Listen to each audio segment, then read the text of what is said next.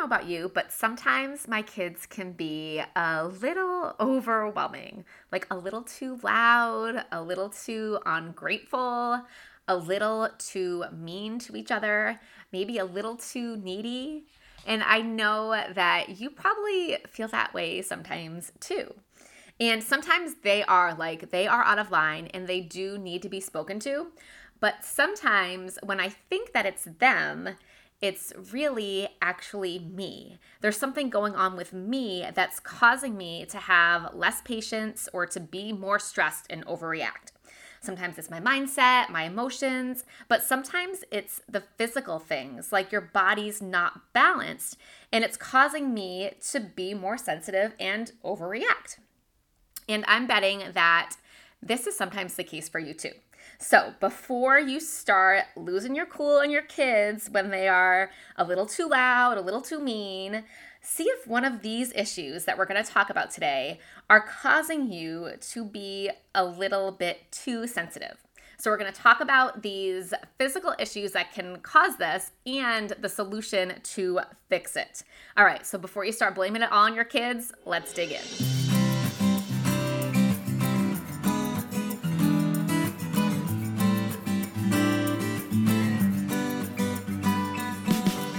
Hey Mama, welcome to the Nourished Mom Podcast, where you're going to learn how to ditch the mom stress through renewed mindsets, healthy habits, and balanced nutrition.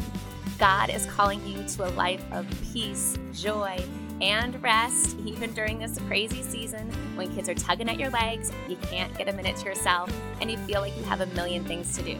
So if you are ready to leave the stress and busyness behind and step into the goodness that God has for you and your family, then you are in the right place.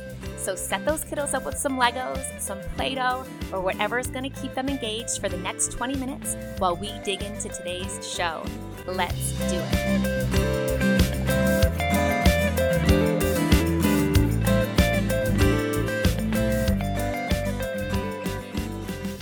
Welcome back, mamas, to the Nourished Mom Podcast. I am your host, Brandy Coffin, time management coach, nutritional therapist, and habit coach for Christian moms.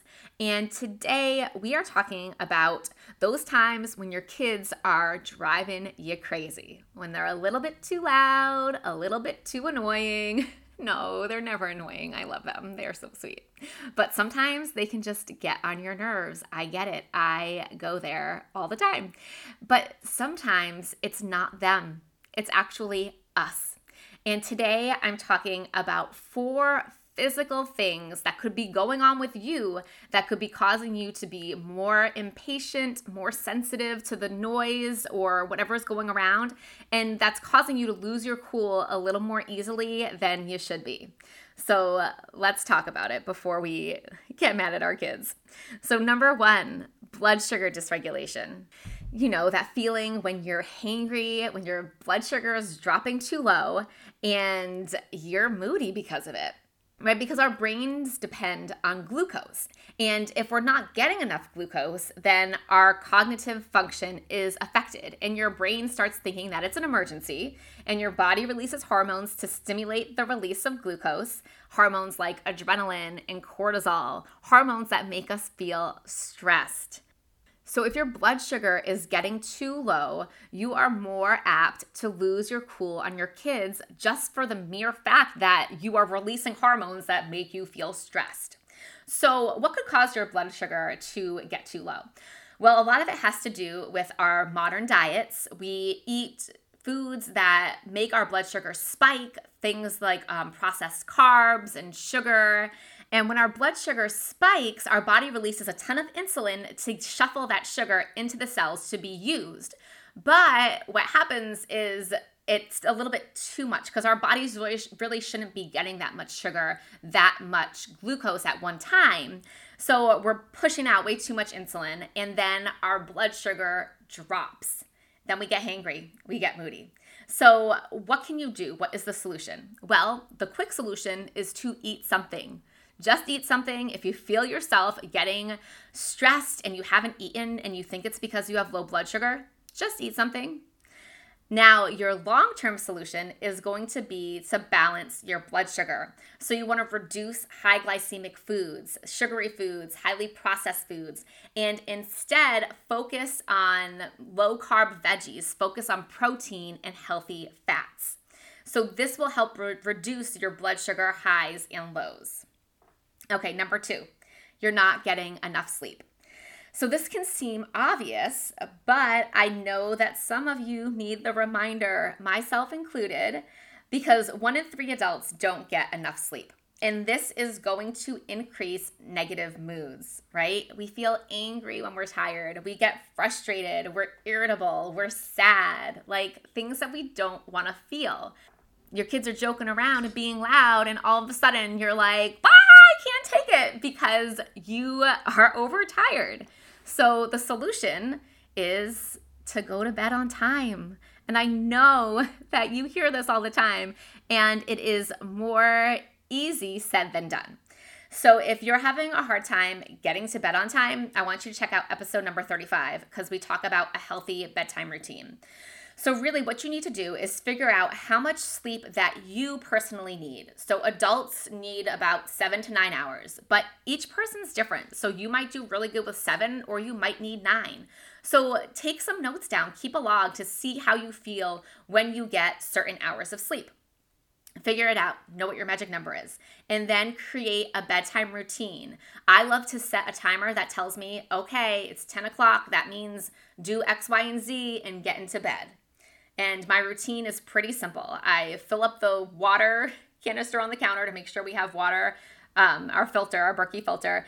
So we have water in the morning.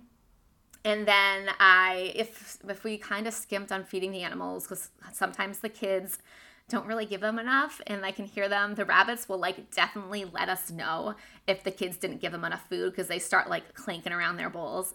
So sometimes I'll go and give them a little extra hay, but then I head upstairs and I read a book for a little bit and that's it. I go to bed. So get to bed on time. All right, number 3. So maybe you're dehydrated. So it's not always something that we think of when we're moody, but even mild dehydration can affect your mood. It throws off your balance of dopamine and serotonin, so it makes you feel anxious, nervous, and even depressed. So what is the solution? Drink more water, right? And same thing with the sleep. I know that it's easier said than done, but what you want to aim for is to drink half of your body weight in ounces of water. So if you weigh 140 pounds, you want to drink 70 ounces of water. So how do you make this happen? Get a water bottle. Get a water bottle that you like, that is pretty, one that has the ounces on it will be an easy way for you to track if you're getting enough. And if you have to, set timers and reminders every hour to remind you to take some sips of water. And you will be on your way to being, what is the opposite of dehydrated? Being quenched? You quench your thirst? I don't know, but you will not be dehydrated. You will feel good and you have all of the water that your body needs because your brain actually uses water to conduct the electricity, to make your brain work properly. So you need water. So get on it. Okay, and number 4, hormonal fluctuations throughout the month definitely have a huge influence on our moods. And I know that many of you are very familiar with this. Me too. Second half of our cycle, our estrogen drops. And if we don't have enough progesterone to calm us down, we're going to feel irritable and anxious and depressed and more sensitive to noise. I've mentioned this before, but you are not going crazy if all of a sudden you feel like your kids are so loud the week before your period, because you could just be more sensitive to their noise. Maybe they are being more loud. I don't know. But I think it's important to be aware, where are you in your cycle? Are you more irritable just because of your hormones? So track your cycle. There are lots of good apps out there. I use Ovia and I love it. And also eat healthy because this is going to help balance your hormones. So focus on real whole foods because they support the processes that make your hormones and that detox your hormones. And if you're doing all the things, if you're eating healthy, if you're getting enough sleep and drinking enough water and you still are having PMS, then you might want to consider supplements. Magnesium and B6 and calcium are really easy ones to start with, and they're really effective for treating PMS. And then you could also use like St. John's wort, but with this, definitely talk to your doctor because that will interact with medications. So you need to make sure that you talk to your doctor if you're taking any medications. And if you want more information on PMS and how to, remedy it, go into episode number 16 because we take a deep dive into this. And also there's a couple good books that I really recommend. One is the Period Repair Manual by Laura Briden. And the other one is The Fifth Vital Sign by Lisa Hendrickson Jack. And I will link both of those in the show notes.